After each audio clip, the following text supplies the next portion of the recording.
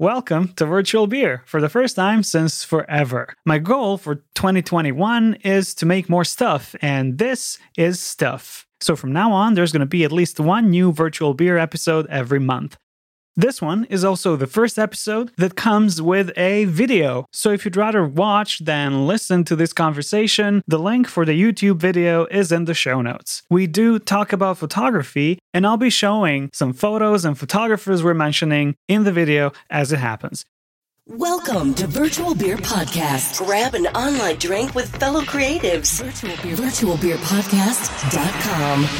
This is the show where I get white girl drunk and can barely form a sentence, but I always have really great guests, and it's better if they get to talk more. My today's guest is somebody I wanted to talk to for a very long time. Her name is Chelsea London. She is a street photographer based in Prague.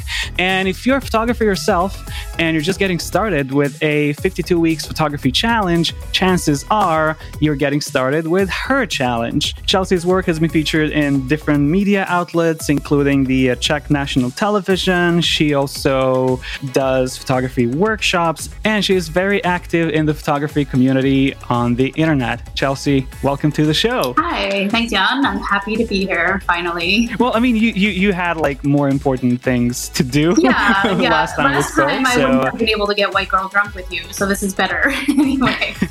How long have you been doing the 52 weeks challenge? This is my third year. The first year was more like I just kind of posted about it on Instagram, and I wasn't very consistent with it. So I got some feedback from people who were actually participating, and they were like, well, I really enjoyed it, but, we didn't have that consistent medium going the whole time. So last year I totally rewrote it, and it's on. So now you can do it on Instagram, Reddit, Flickr, Facebook. People email me if they don't like social media. And I added Discord this year, which was a huge, awesome addition. Like, do you have your own Discord, or are you like? Yeah, I have a Discord server specifically for this. So yeah, it's that's great. Awesome. Yeah. And what made you start organizing such a thing in the first place? Well, it's kind of, my photography history is a little strange because my parents are both photographers. So I kind of grew up thinking it was normal and it wasn't like a hobby, it was just something people did. And I kind of got away from that when I was a little bit older. After I got married and things, I had to sell all my gear because rent in New York is very expensive. My husband was insanely supportive, and he went out and surprised me and bought me a new camera and stuff and said, you should just start doing it again. It's been years. So to get back into it, I started a 365-day project by myself. And it was a self-portrait project because I wanted to get better at portraits. And I forced myself to take, edit, and post a picture every single day for 365 days of my own face. It was horrible. I would not recommend it. It sounds very intense. Like I never thought that I personally could do like a 365 project because it's just a lot of work. Something smaller, like I've been seeing people doing like 90-day projects and stuff. That's like more manageable, I guess. And you can just pick a quarter of a year where you usually have less work. Yeah, exactly. And that was the thought with the 52 week, because I thought it actually helped a lot because right after I finished it, actually before I even finished it, my husband and I left the city and New York, and we started traveling full time around Europe. And I finished it like 3 weeks into our trip. I say trip, but we did it for 3 years.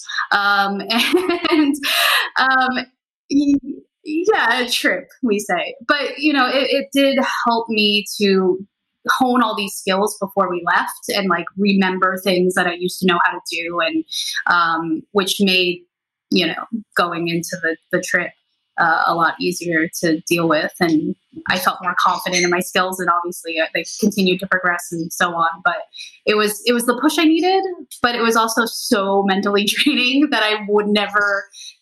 I really am like very cautious about recommending it to people. I usually say, no, don't do that. Especially not with your own face, because that's terrible. We'll get back to the photo challenges, but first, the show usually starts with a question: what are we drinking and why? So, what are we drinking? Well, according to my glass, we're drinking Zoiber, but I am not. That's a Polish beer. I am drinking Branik, which is the cheapest Prague beer. It costs roughly American cents. But I like it, and it's very inexpensive, so you can get white girl drunk, as you said, for very little money. Okay. I'll be very seasonal. I'm having a spiced apple wine. Wow, someone's fancy. There's a really good cider place in Rotterdam. They make their own, but they also import a lot. And they had a Black Friday sale. And that was the only Black Friday sale that I cared about. They also closed their brick and mortar store, and you have to go to their cellar somewhere in the outskirts of the city. So yeah, I'm having a spiced apple wine from Latvia, believe it or not. Look at that. Latvia has really good cider. Interesting. I love cider, so I'm all about trying that. And what are we cheersing to? How about to the new year? Yeah, we're off to a good start. Yeah, no, it hasn't been great, really. No, so let's cheers to maybe it getting better. There's 12 months, 11 and a half months to go. Yeah, so, optimism is important. Yeah, optimism. To optimism. So after all the projects and challenges and stuff, how would you describe your photography style to people who don't know it? I focus, like you said, mostly on street. I call it documentary travel because sometimes I'll throw in those postcard images that we love so much. But I focus a lot on composition and color. I think most people would associate strong color theory with my photos, I say. But I think, I think that's one of the things that makes my images look like my images. I also come from a film and television production background. So I use a lot of the techniques and skills I learned then in my photography. So you'll often see a big shoulder in the foreground out of focus, or lots of layering and things like that, which I do on purpose to make it more immersive. So it feels like you're there. Yeah, I think foreground is something that people usually don't think about. You will never forget about the middle ground or the background of your photo, but people just overlook foreground, and then in the end, everybody ends up with photos looking too flat. I don't know. I like putting people in plants or sticking stuff in front of my lens. It's also cool that you've mentioned color, strong colors and color theory in the context of street photography, because I think for many beginner photographers, street photography is something, black and white and very grungy and very grainy and stuff. And I think it's great that we have so many street photographers who really work with color. You're in that group, of course, but then who's big and does it? 6 Street Under. Yeah, and Josh Jack as well. Yeah, those two I think stand out for color and street for sure as contemporary street photographers. Do you have any photography project that you're particularly proud of? Proud of is hard. I did one project that got a lot of media coverage, but I wouldn't say that it's my magnum opus or anything. But I did work on the Selfies Across Europe from 2016, and then it kind of just petered off when I decided I was over it. I think I tend to focus more on small term projects as opposed to the sweeping ones. So, I have maybe this one photo story that was pretty important to me, which was my actual giving birth that happened in May. So I covered that from labor until the actual delivery. And that was exceedingly challenging and not at all what I anticipated and hoped would come from it. But for me, that was such I knew I wanted to do it. And then the pandemic happened, and I gave birth during the pandemic in it was all much more difficult than I had anticipated. And I could have just said, nah, I'm not going to do this anymore. But I did it. And that, is something that I was proud of. Whether or not I got the images that I wanted to is not really important, I think, as far as that one goes. How did you end up with street photography? Did you have like affinity for it from the get-go, or did you like fall into it? And if so, how and why?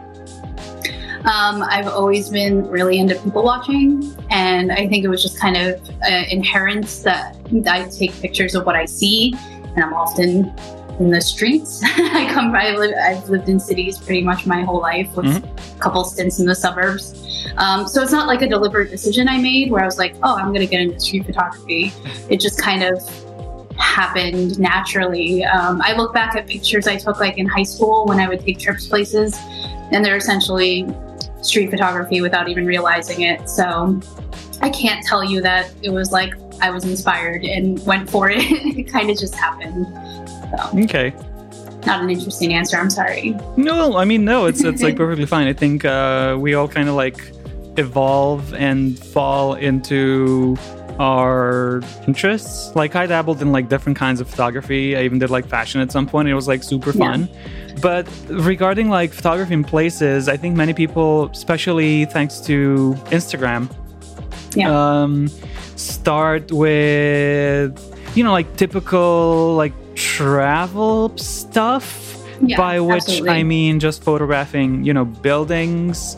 And I lived in Amsterdam, so like canals and canal houses all the way. Yeah. And then at one point, I mean, I do know some people who got big doing it, so they kept doing it. But for me personally, I also know like a lot of people who kind of like grew out of it because eventually you just want to take photos of something else. Yeah, I think there's like everyone has their own viewpoint, and when you start taking 1,000 pictures of a canal and it looks like somebody else's picture of a canal, you have that moment where you're like, well, this one's mine, and you love it, but then you want to say, well, what can I do differently about this? What do I see different about this? And I think that leads to street photography or documentary photography pretty easily. Are people who are taking part in your 52 Weeks Challenge street photographers, or do you see other types of work? Oh, you see everything. I would say it's probably street photography would be the minority. You see a lot of macro, which is fun because I don't do macro at all. Okay. So that one's fun. I often see a lot of like toy photography, macro toy photography. And then there's a lot of beginners who are just exploring everything. So they'll do portraits one week, florals, or, and they'll try a little bit of everything to figure out what they like sparks with them. It's a pretty diverse group, which is, I think, the best thing about it. Because otherwise you end up in your little club, and you end up in a bubble else. And then you don't even like evolve. Because if you're stuck in a bubble with people at your own level, you're never exposed to anything else, I guess. Yeah, exactly. I think the first time you organized a 52 Weeks Challenge, it was also like a very good timing, because there was another 52 Weeks Challenge that ran for a couple of years and then it stopped. I think it was like Dogwood Photography from somewhere. Dogwood, I didn't know it stopped, to be honest. No, it was literally so the first time I realized that you were doing a challenge, I actually wanted to join the Dogwood Challenge, and it wasn't there. So that's the timing for me then. The fact that your challenge like worked and attracted people just means that people want something like that. And there are not many like photo challenges out there. For Photo 365, you can just start it whenever you want. But if you want like structure or anything, what has changed since your like first challenge? I mean, you said that the first one was maybe like a bit less organized and like it was fun and stuff, but like otherwise, do you think you've learned something from organizing the challenges, and what is it? Yeah, absolutely. The first one wasn't structured at all. It was more like, okay, what should the prompt be this week? I would sit on the couch with my husband and be like, oh, what should it be this week? It was this last week. Did I do that like before? And it was just kind of free form because I didn't really expect it to be anything. It was more just like my own thing that a few people were kind of following along and doing as well. But I got really good feedback at the end from somebody who did the whole thing. And he was like, it was really great, but there were some things like sometimes you didn't post one, and it was like, I joined this because I wanted to see what you would do. And then he was like, sometimes you wouldn't post it until Wednesday, but I expected it on Monday. And some of the prompts are really hard, and I needed more than a week to think about. Oh, wow. So all of that, I took all of that, and I was like, okay, so how do I change this? So I wrote the whole schedule for the year, and posted it. This is week 1, this is week 2, this is week 3, for the second year. And that way people were able to see it, so that they could brainstorm for weeks out if they needed to, and B, in case I dropped the ball for any reason. And I wasn't able to put up the announcement post. They still had access to it elsewhere, and they knew what it was. But then the prompts themselves, I shifted quite a bit as well. I instead of just whatever comes to my head, I organize them in a way that they build off of one another. So if you're a straight beginner, you're learning a pretty straight task, and then you're going to be able to, okay, well, now I know how shutter speed works. So because I was supposed to show motion. So, okay, what can I do to stop motion? Oh, the other, things like that. And then I included quarterly, photographer spotlights, because one thing I find is that a lot of new photographers don't know any photographers. Maybe they know Instagram photographers or YouTube photographers. That's what we're exposed to, yeah. Exactly. And it's not their fault. I don't, so I wanted to be able to say, well, have you heard of Henri Cartier-Bresson? Or, have you met Ted? Yeah. So I did that, and I included some photographers that I really liked. And I wanted to not just, here's a white man. So I put in, I made sure that there was women as well, and people from different countries and different ethnic backgrounds, because I thought that was important, because their voice is so different. So I took a lot of thought into that. And this year with that, I did one different thing. For the last photographer spotlight, I asked them to find somebody that they're inspired by, because I found that my inspiration is maybe a little heavy-handed on documentary and street type photographers and certain kinds of portrait photographers. And I wanted people to be able to explore and say, well, I really like this person that you have never even mentioned. So yeah. I thought that was important. So I made those big changes, and I made it so you have to set a goal, and then we check back at the goal halfway through, and then we check back at the goal at the end as well. So it's much more structured. That sounds like a very good photography education. I hope so. But just to make it clear, you're doing this for free. People are not paying to participate, right? No, it's free. But what's in it for you? I have to be that's a great capitalist question. Here. What is in it for me? Well, I'm not a capitalist, so that helps. No, I really enjoy the community over the competition. And you said that earlier, and that phrase is so important to me. I'm not rich. I can't, I really can't afford to be doing this for free. But to me, it's important that people have a place that they can talk about their photography in a judgment-free zone, because the internet is just such a wash of negativity, and I'm better than you, and I'm going to tell you why I'm better than you. And I hate that more than anything. That's like every other online course about anything. Exactly. Yeah. And I think that's so backwards. And I like people learning. I like to teach people, and I like to learn as they're learning. So I don't see myself as the end all be all knowledge portal. I see it as like a give and take. So, by having all these other people involved, it also keeps me on the ball and keeps me doing it, because otherwise I would just sit on the couch with my cat. So I think it's a lot of work. I'm not going to lie. It's a lot of work, but I think there's some benefits to it in my personal photography, and also in trying to help the community, which is something I believe in. So corny. I'm going to take a drink. Virtual beer. So yeah, as we were getting ready for the show, we talked about the concept of community over competition, and how that used to be what Instagram was about. And Now it's like anything but. You're also very active in the photography community on the internet. I always see you on the photography subreddit, for example, which like for me has always been very intimidating, to be honest. What's your experience been like being a photographer on the internet? Yeah, that's such a loaded question. Well, so I moderate our photography and our photographs. Really? I do. Okay, I just thought you were like a very active like user. 3 years now. So I was super intimidated by it as well. I'm like 11, I think today or tomorrow is my 11-year cake day, which is so nerdy to say out loud. Yeah, and I was super intimidated by our photography forever. But they had these community threads once a week where you could just like say whatever. And I started posting in there when I started to feel a little bit confident with my life.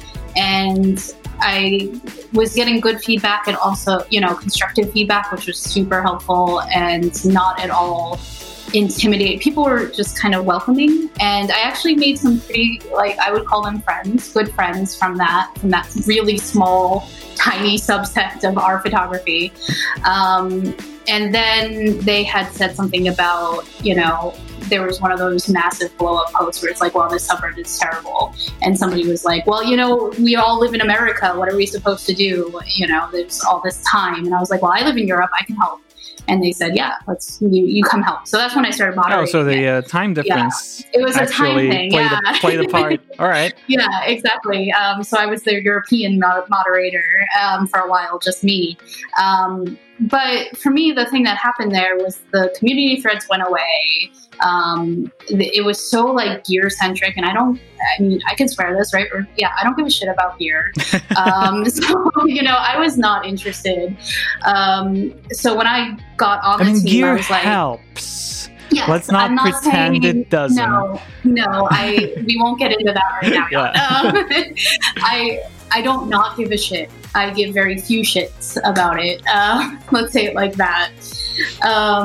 I don't like talking about it that much is all. Yeah, so I was, when I got on the moderator team, I was like, guys, it was really good before. We had this community threads every week. Those were great. And then I also had started, before I was a mod, I started the print swap thing where people would send prints to each other via the subreddit. And that was, again, something that was way too much work to not be paid for, which just seems to be a running theme in my life. But yeah, so my whole goal was to try to get the community back because I felt like it was so instrumental for me getting better at what I was doing. And, so I got the community threads back, and I'm not going to say I single-handedly did all this stuff. Obviously it's a team and they work really hard, as well. So we worked together to try to, it's not perfect. It's still not there. There's a lot of negativity in Reddit in general, which everybody knows. So I try my best not to add to that and to take some of that away. So I try to show up in the community threads and be welcoming to people who are new or, maybe are a little intimidated, because I was forever for probably 6 years before I dove in. That's a pretty long-winded way of saying, I think that the community is important, and it's a work in progress. It's definitely a work in progress, but there's potential there for you to find good communities in these otherwise toxic environments. Mm-hmm. It shouldn't be the case. It should be the other way around, but that's not the reality. This sounds like a good life lesson. You can find good people in shitty places. Apart from Reddit, you are active in a lot of places. Mm-hmm. And what's your favorite? Mm-hmm. If you're a photographer who wants to find community online apart from our photography, where should you I've been struggling with this question myself, honestly, because for years I've only been on Instagram, and I'm not really sure where's it going. I still like it, but the sheer amount of different formats and specs is bewildering, and it really requires requires you to approach it as a job almost, right? Yes, absolutely. But then I tried like getting on Flickr, and then it seems like nobody's there, even though many people online talk about it. Then I try to go to, I mean, I've had a 500px profile since like 2009. But I'm not really active there, and I feel the engagement is there, but then I'm not sure the community is there. It's a mess. Like what? It's a total mess. Yeah, it's a total mess. I've been on Flickr since 2004. Because, like I said, my parents were photographers, so my mom got us all pro accounts when I was a teenager. That's amazing. So yeah, so I've had a pro account since 2004 on Flickr, and I think like back in the day, it was a better community, but it also skews in a very specific kind of what's the word I'm looking for here? Demographic. It's, you know, I think that you can find the communities if you try hard enough, but the general overwhelming community there is maybe a little less contemporary. I'm trying to be really diplomatic here. Even though I think if you're into like something very niche, like a particular film stock, if you're into film photography, for example, like that's amazing because like the smaller communities there are like very, very niche.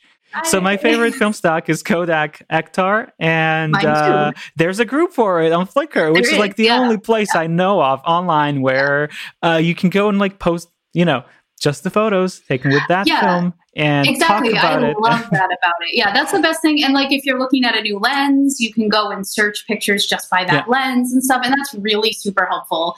The discussion just isn't there. Like I have a 52 weeks group on Flickr, and I stopped posting the like discussion after like week 30 because nobody said anything. Wow. So they posted the pictures, and then they would discuss on Reddit, or they would discuss on Facebook or somewhere else. So I just stopped doing that. So you could argue that people on Flickr who do want to engage in a discourse are also somewhere else. Yeah, I would argue that. Yeah. And I think like 500, I don't know if we say PX or PIX, but I feel like them, you know, for me, I feel like the engagement is disingenuous because you post a picture and like 20 seconds later, they're like, "Oh, you rising? Oh, this is like the number one like, picture honestly, right now." I think it's. I don't think it's not like genuine. I think there is an algorithm there, basically, that works better than the Instagram algorithm, because like within hours of posting it, you can be like, oh, your photo is popular or something, and then you're suddenly on the front page and stuff. Like, if Instagram's algorithm worked like that, I definitely wouldn't mind.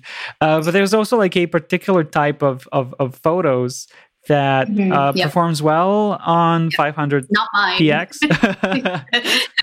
Usually if it's like HDR landscape or boobs. I mean, I think that the best communities are always going to be the local ones. Like, I started a street photography collective in Prague, and you know, we not now obviously, but we would have meetings like once a month and, you know, photo walks and things like that. I think you're always going to get the most meaningful feedback and community from people who are with you the whole time. Like they know what your goals are, they know what you want to do, and the anonymity of the internet is just obviously going to bring out the worst in people.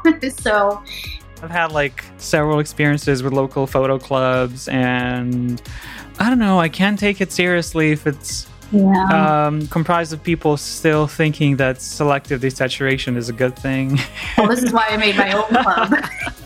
Oh, that's the catch. All right. Yeah, all right. Good to know. That might be one of my post-lockdown projects then. But speaking of being on the internet as a photographer and like finding community, several years ago, but because like we've been following each other on Instagram for a very long time, both of us went through a period when we like blocked half, if not 2/3 of our followers on Instagram, and many people thought we were crazy.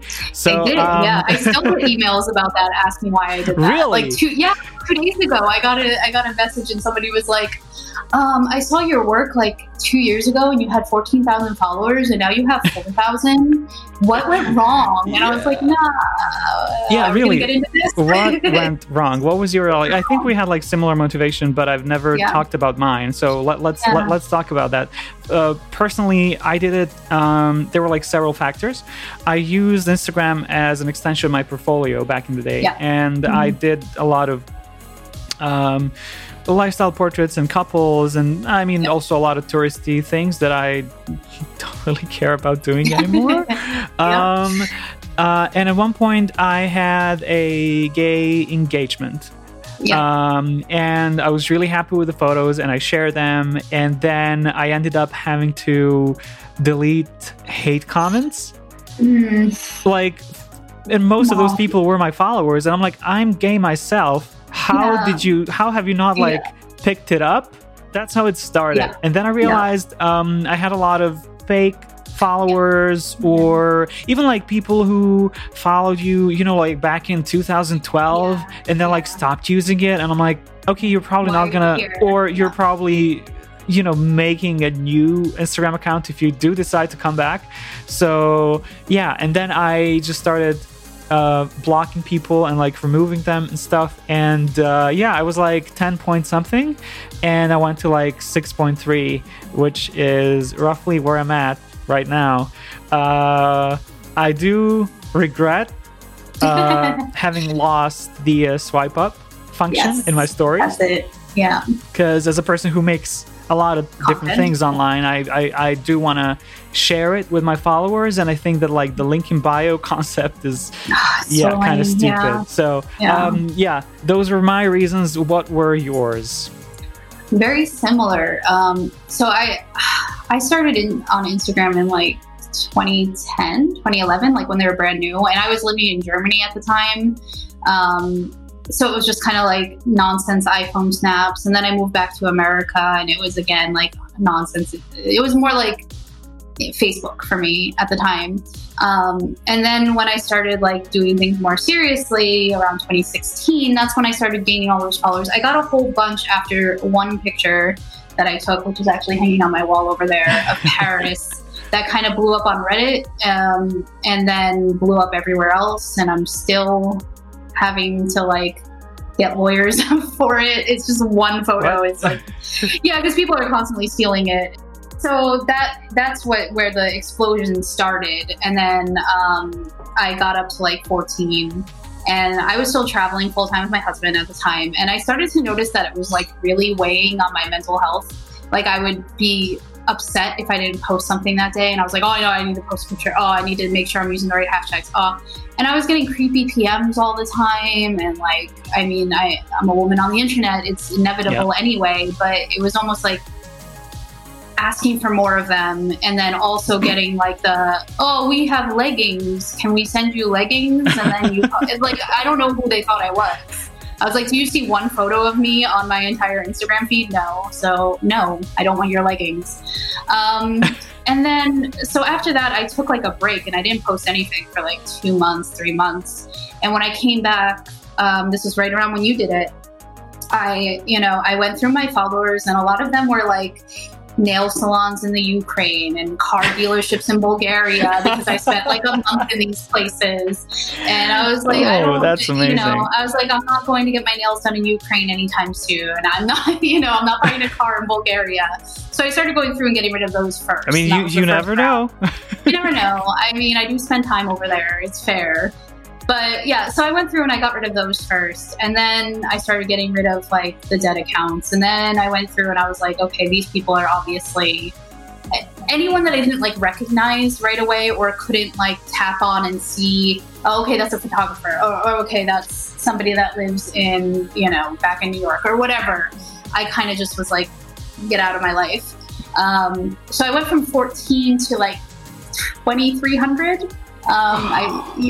So really you've grown, like you've doubled since, right? I have, I don't know. I think I'm at like 4,000 something right now. So the 52 weeks project helped with that, regrowing it.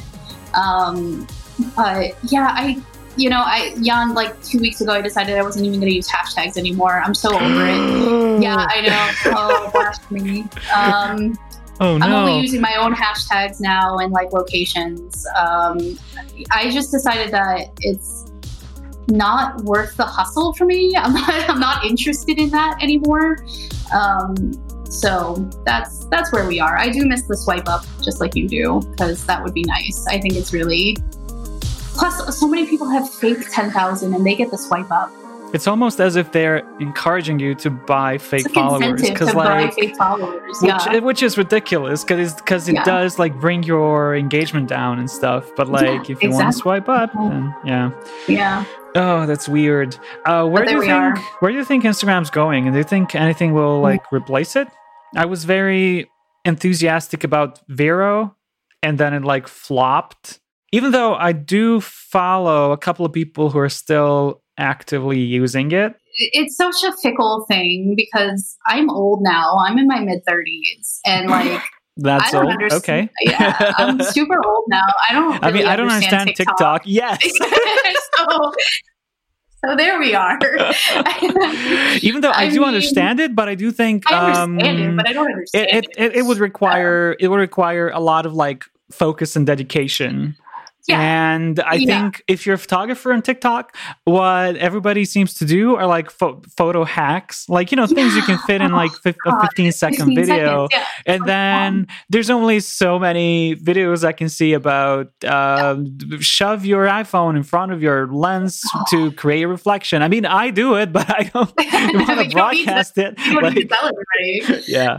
I mean, like, maybe it's a little get off my lawn, but like I went to film school and I'm super bitter that I had to learn on these like chunky machines and chunky cameras and spend hours in the editing bay and all this stuff, and they can just do it in like 5 seconds on TikTok. I'm super bitter. It's not the same level. It's not the same level. Like it all depends what you. Okay. No, but I think it all depends on like who's your audience and like what do people expect. True. If you see like an Instagram reel or a TikTok video, you don't really expect that good of a production quality. Like I guess that's fair. Same goes for Vine. Rest in peace. Vine, even though there were a couple of people there who were really doing, I wouldn't call them like advanced edits, but like very thoughtful edits with very deliberate camera placement and stuff. So there was some like craft there. Yeah. But for a TikTok video, like, let's be honest, it's usually one take with a lot of jump cuts. And exactly. Yeah, it's weird. I don't have the attention span for it. I don't watch YouTube videos or TikTok. It's odd to say you don't have the attention span for something that's 15 super seconds short. long. Yeah. But like, maybe I'm just really old school, but I'd rather sit down and like watch television. I'm so aging myself. But interesting. I mean, but I think I treat YouTube as television, really. Because I watch it on my Apple TV hooked up to a big TV in my living room. Yeah, me too. But I don't. And it's I don't know. It's like because what I follow are mostly like cooking channels and or like very niche like photography channels, and I literally treat it as Netflix. Sure, just the content is different. I get it. I just don't get it. Like my husband's the same way. Like he watches YouTube like normal, like a normal person. But like I just don't. And I don't know like any of the YouTubers that like the photography online community talks about. Like they throw out names and like everyone's, especially the analog community. Yeah. So I am because I think it's smaller. Film. It's smaller than. Yeah, I shoot film. I love shooting film. I have no idea what these people on our analog circle here are talking about half the time. I have no idea. There's like one guy they always talk about, and I was like, who are they talking about, really? I don't know. Some guy with like a beanie, and he always carries it around his neck. Maybe he shoots Leica. I don't know his name, but there's always like that sounds like all of them. That sounds like all of them. He shoots Leica with a red beanie on his head. I like I forgot what's his name. I like Grainy Days. He looks like, and I'm gonna quote somebody else on YouTube. He looks like a depressed Walmart Ryan Gosling. Maybe but that's him. The style of his videos is really, really fun because it's like very. I wouldn't like call it edgy, but like there's like one joke every 2 sentences, and they're all like kind of dark and stuff. And I and I like his work, so it's fun usually. But yeah, I just don't have the attention span to find the people I like, I guess is what it is. You're actually in a really good place to start a YouTube channel, because whenever like a more recent successful YouTuber gives an interview, they're always like, yeah, I didn't even watch YouTube. I didn't know what a vlog was. I just wanted to share things. So like, yeah, theoretically, I think you're in a good place because you don't have any point of reference. No, that's fair. Yeah. I mean, stuff. I don't. Yeah. I have been told to do it, and I don't know. I'm like the worst film school graduate in the universe, because like I worked in TV for like 10 years and I worked in film, and now I don't even like to make videos for myself anymore. Not even like, when I'm traveling around, I never take video. So yeah. I don't know what that is. Maybe it's like old bitter film school kid nonsense or something. Or you just haven't found something that will make you like passionate enough. Yeah. Or I'm just really lazy. That might be it. That. Yeah, that might be it. I mean, I don't know. I always thought I'd be making documentaries, and here I am drinking with people on video chat. So virtualbeerpodcast.com. You've also organized workshops that were like live in Prague, and then you moved them online when the lockdown began. Right. How did that go? Like the transition from sitting in a room with people to not. How did that work out? It was motivated on a couple of things. First, I like giving workshops, but also like you, I did a lot of tourist travel photos. So people would come to Prague and I take pictures of them. And now I couldn't have that because there are no tourists. So it was another way to kind of get some of my income back. But it was actually, I think the most challenging thing is that my in-person workshops are very hands-on, and we're usually out in the field, and, trying to translate that into a virtual setting was a little tricky, and it took a little bit of trial and error. But I included, little hands-on practices halfway through that we would come back and talk about. And the benefit of this kind of like a Zoom workshop is that we were getting people from all over. So I'd have people in Australia and Europe and America all in the same workshop. So the frame of references were so different that they would bounce off of each other really well, and we can learn from each other, as opposed to everyone, being from the same place. And my workshops tend to be very discussion based anyway. So I like to have a chat as opposed to just me talking at people. So that was a really good forum for that, because the people that wanted to talk could be, could do so. And the people that wanted to kind of sit back and be more quiet, they're able to do that without anyone really even noticing.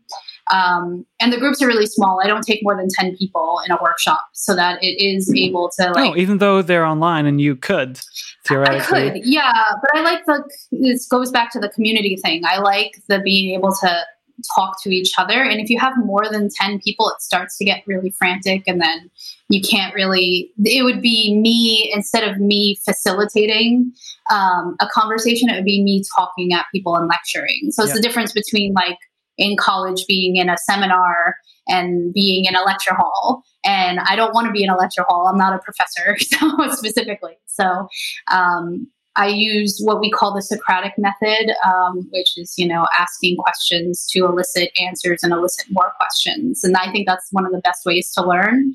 I think the thing is, there's so many different types of learning styles, and I'm going to get into my teaching background. There's so many different types of learning styles, but I feel like the Socratic method is a way that you can help everybody to get there, even if the person is a visual learner versus a kinesthetic, like touching, has to do something. By asking questions and eliciting a conversation, it helps everybody to get something out of what's happening. So yeah, I have these small groups. I'm doing a couple more. I haven't done them since August. Yeah, I think August was the last ones, because I had my son and he, did some other stuff. But I opened up some other ones this month. So I'm actually really excited to get back into them and do them again more regularly, because they're a lot of fun. So how regularly are we talking about? Right now I have one a week starting next week. Yeah. Okay. Yeah. And how can people sign up for them? So they can right through my website, sealondon.me/learn, or just sealondon.me, and there's a big learn button at the top. You'll find all the information about the different topics. There's 4 different topics, and then you'll see a calendar. I try to do the times at times that are convenient for the most amount of people because I'm in Europe. Is there such a time? No, there isn't. But as I'm in Europe and a lot of my followers and, so on are in America, I tend to do them later in the day for me. So it's the middle of the day for them. I try as best I can. And what are the topics you cover? Yeah, there's 4 different ones. There's visual storytelling, which focuses a lot on street and documentary, but also ethics of photography, as well as how to tell a story through an image through things like mise-en-scène and other nonsense film school things that I pull out. And then there's Seeing Like a Photographer, which is a bit more of like an overview. So we talk a little bit about color, we talk a little bit about composition, we talk a little bit about storytelling. Then there is compositional guidelines, which I have a blog post about compositional guidelines that a lot of people have read, but this kind of goes past that and talks about some of the lesser known ones. So we don't really talk about rule of thirds, we'll talk about rule of odds or, things like that. And when it's appropriate to use these guidelines and when it's better to ignore them. And then there's color theory, which is my favorite thing on the planet. So if you like to listen to people ramble about color for 2 hours, you know where to go. So that's I do. Is. So yeah, there you go. I might drop by. I have a stupid sidebar question. How much do you struggle with SEO having the name that you have? A lot. I mean, you made a name for yourself in the meantime, but I still get a map of London. So yeah, it's funny too because my last name is Phillips. London is my middle name. If you search my full name, you used to get Sean Wright Phillips because he played for Chelsea Football Club. So that was fun for a while. It's getting better. It's actually, the one thing that I think is really funny is I often get tagged in Cipriani London posts. Cipriani is a restaurant chain. They're in New York and there's in London as well. And their one in London they call Sea London. So that's fun because people will tag me in the food. And they're like, oh, I had this wonderful night out at Sea London. And I'm like, no, you didn't. I was watching Parks and Rec. So I don't know what you were doing. People would go to your tag posts on Instagram and think you're a really good cook. Exactly. Oh my God, that's amazing. Yeah. I mean, you were there first, right? Mm-hmm. So they should change the name, not you. That's right. That's a battle I don't want to get into. All right. And apart from sealondon.me, where can people also find you on the internets? I'm Sea London everywhere. So Instagram is Sea London, Reddit is Sea London, Facebook is Sea London Photography, I think. Venmo, no, I'm just kidding. PayPal, PayPal, no. You can find me at Sea London. And if you want to send, email is Chelsea@SeaLondon.me. I'm pretty easy to find on the internet, which is terrifying. Which is a blessing and a curse. Yeah, exactly. But then people who you definitely don't want to find you won't because they're usually too stupid. They'll find Sean Wright Phillips instead. Yeah. So it works out. While I was living in Serbia, they were switching between the military's mandatory for everyone, and it's not, but you should do community service and blah blah. However, when I was coming of age, it was mandatory, and I was supposed to go and register, and I never did that. And they've been looking for me at wrong addresses for years. Whereas if they just Googled and I'm not keeping a low profile, I hosted a show on a national radio station. You can Google my name and find me immediately. They never did. So I don't know how to feel about Serbian government looking for me. I mean, they're probably not. There are more important people out there, but that's true. It is Serbia. Yeah. Every once in a while, my mother would text me, "Hey, you got another letter from the military," and Okay, yeah, they could have Googled. Thanks for joining me for this episode of Virtual Beer. I hope you had fun. Thanks for having me. I did. Do you have like any particular goal that you're personally striving for this year? It can be professional. It can be photography. You can just say, I'm trying to finish my 52-week challenge. No. Yeah, there we go. I'd like to actually finish it. I'd like to not make goals. That's right. I'd like to be less type A about things. That's my goal. I think my only goal is to post weekly on YouTube. I mean, you're not going to watch. But no, I won't. But somebody will. I mean, my husband will watch it. There you go. Yeah, precisely. All right. Well, thanks for joining me once again. Yeah, thank you. And if you like this, so you can subscribe to the podcast wherever you get your podcasts, or like this video and subscribe to my YouTube channel. All the relevant links will be in the description, aka show notes, if you're in your podcast player right now. See you.